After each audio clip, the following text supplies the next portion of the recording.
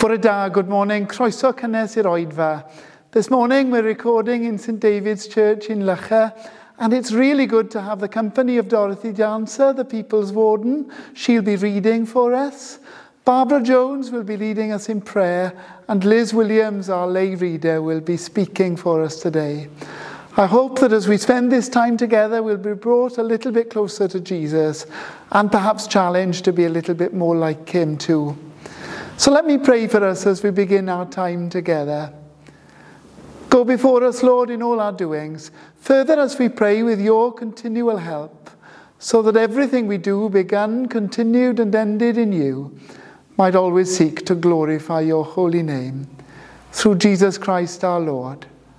Amen.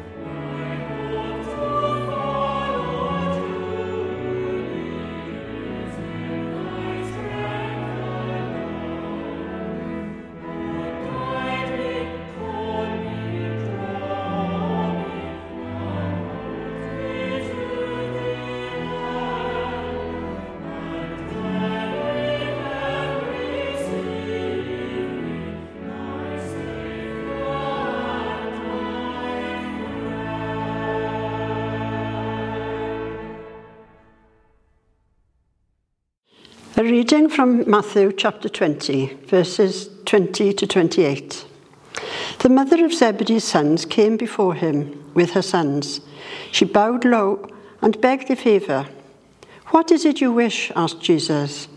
"I want you," she said, "to give orders that in your kingdom my two sons here may sit next to you, one at your right and the other at your left." Jesus turned to the brothers and said, "You do not understand what you are asking. Can you drink the cup that I am to drink?" "We can," they replied. Then he said to them, "You shall indeed share my cup, but to sit at my right or left is not for me to grant. It is for those to whom it has already been assigned by my Father." When the other 10 heard this, they were indignant with the two brothers. So Jesus called them to him and said, "You know that in the world rulers lord it over their subjects, and their great men make them feel the weight of authority. But it shall not be so with you. Among you, whoever wants to be great must be your servant, and whoever wants to be first must be willing to slave of all. Like the Son of Man, he did not come to be served, but to serve, and to give up his life as a ransom for many. This is the word of the Lord. Thanks be to God.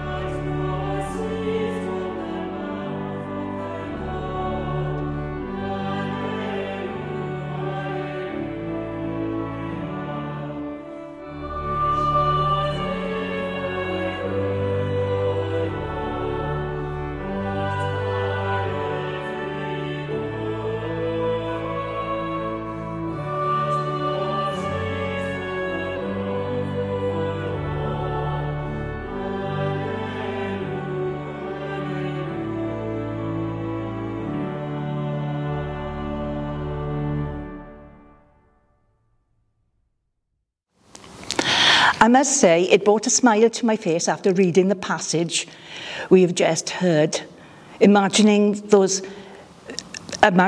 two burly fishermen with their mother who kneels before Jesus and asks that her two sons sit at his right and left hand in the kingdom of heaven. Today's gospel reading shows once again mankind has not changed. It is teaching us a lesson. Mankind is taught, but does not listen. We're innately self-centered and desire to gain for ourselves whatever we can. Modern people are no different from people of ancient times. The lesson Jesus teaches us and teaches his disciples in the text we heard is just as relevant today in this modern world. Archaic, out of date, behind the times, they suppose mankind has advanced beyond the wisdom of scriptures. Technology has advanced so immensely since Bible times, and mankind can zip through the air faster than the speed of sound, and communication can come to us at the speed of light over thousands of miles in full-colour pictures. Technology has changed, mankind has not. We are still the same as we've always been. It would be nice if people were getting smarter and more wiser than the biblical Solomon, but that's not the case. Every generation wants to think that it's smarter and wiser and better than the previous one. But all too often, it repeats the same mistakes as the previous generation. What What's the reason for the new generation making these mistakes? They fail to listen to the previous generation, but it's not enough just to know the history to keep from repeating it. You have to pay attention to its lessons. The mother of the sons of Zebedee came to Jesus with her sons, requesting they sit on the right hand and the other on the left hand of Jesus in his kingdom. Second and third in command, so to speak. But Jesus said to her, however, "You don't know what you're asking for." And he asks them if they are able to drink of the cup that he's about to. Now this is addressed to James and John, really, and not to their mother. They eagerly reply that they are. Jesus tells them that they will, but it is up to the Father in heaven who will decide who will sit at the right and left of him in the kingdom. Did they understand what Jesus meant by drinking of the cup that he was about to do? Because by this, he meant that he would die, and so would many others who believed in him and die for the faith. He explained again that just as Gentile leaders lord over them, it's not so among the disciples. Whoever wishes to be great among you will be your servant, he tells them. Just as the Son of Man came not to be served, but to serve and to give his life as ransom for many. The first thing we note in today's texts is that it's a mother's request. It's a bold request, and it may be because she was so close to the family, or even related to Jesus, possibly his mother's sister, as tradition puts it. This might account for the boldness of the request, because it's not uncommon for people to use their relatives or other relationships that they have developed as a means to achieve some greater position for themselves. There's a lot of truth in the saying, it is not what you know, but who you know. Positions being filled by the person with the best connections. In this case, we see the mother of James and John seeking to use her close relationship to gain prominent position for her sons. She comes to seek Jesus and seeking gain for her sons, and really for herself as well, because she would have bragging rights. My two sons sit on the left and the right of the king. But then again, this is the way of the world. Telling them they would have to be able to drink of the cup, that is, suffer for their faith. This should have been a sobering reminder of what he had just told them in the verses just before our reading about going to Jerusalem, where he would suffer many things, be delivered to the priests, be condemned to death, and delivered to the Gentiles and crucified.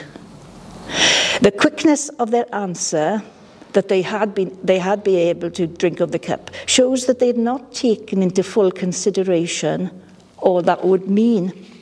They, like Peter would later, boastfully claim to be able to do something they're not yet prepared to do.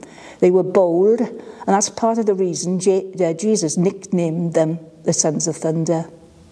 They and the other disciples had argued about this before and were rebuked for it by Jesus in the previous chapter. Only shortly before this, Jesus had told them about what he was going to suffer in Jerusalem in just a few days. Really, this is what they should have been considering, but James and John wanted to know what was in it for them.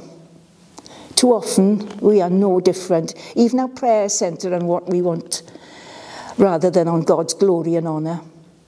They claimed they were prepared and able to drink of that cup that Jesus was about to drink. In fairness to John, only he and Peter followed Jesus after he was arrested.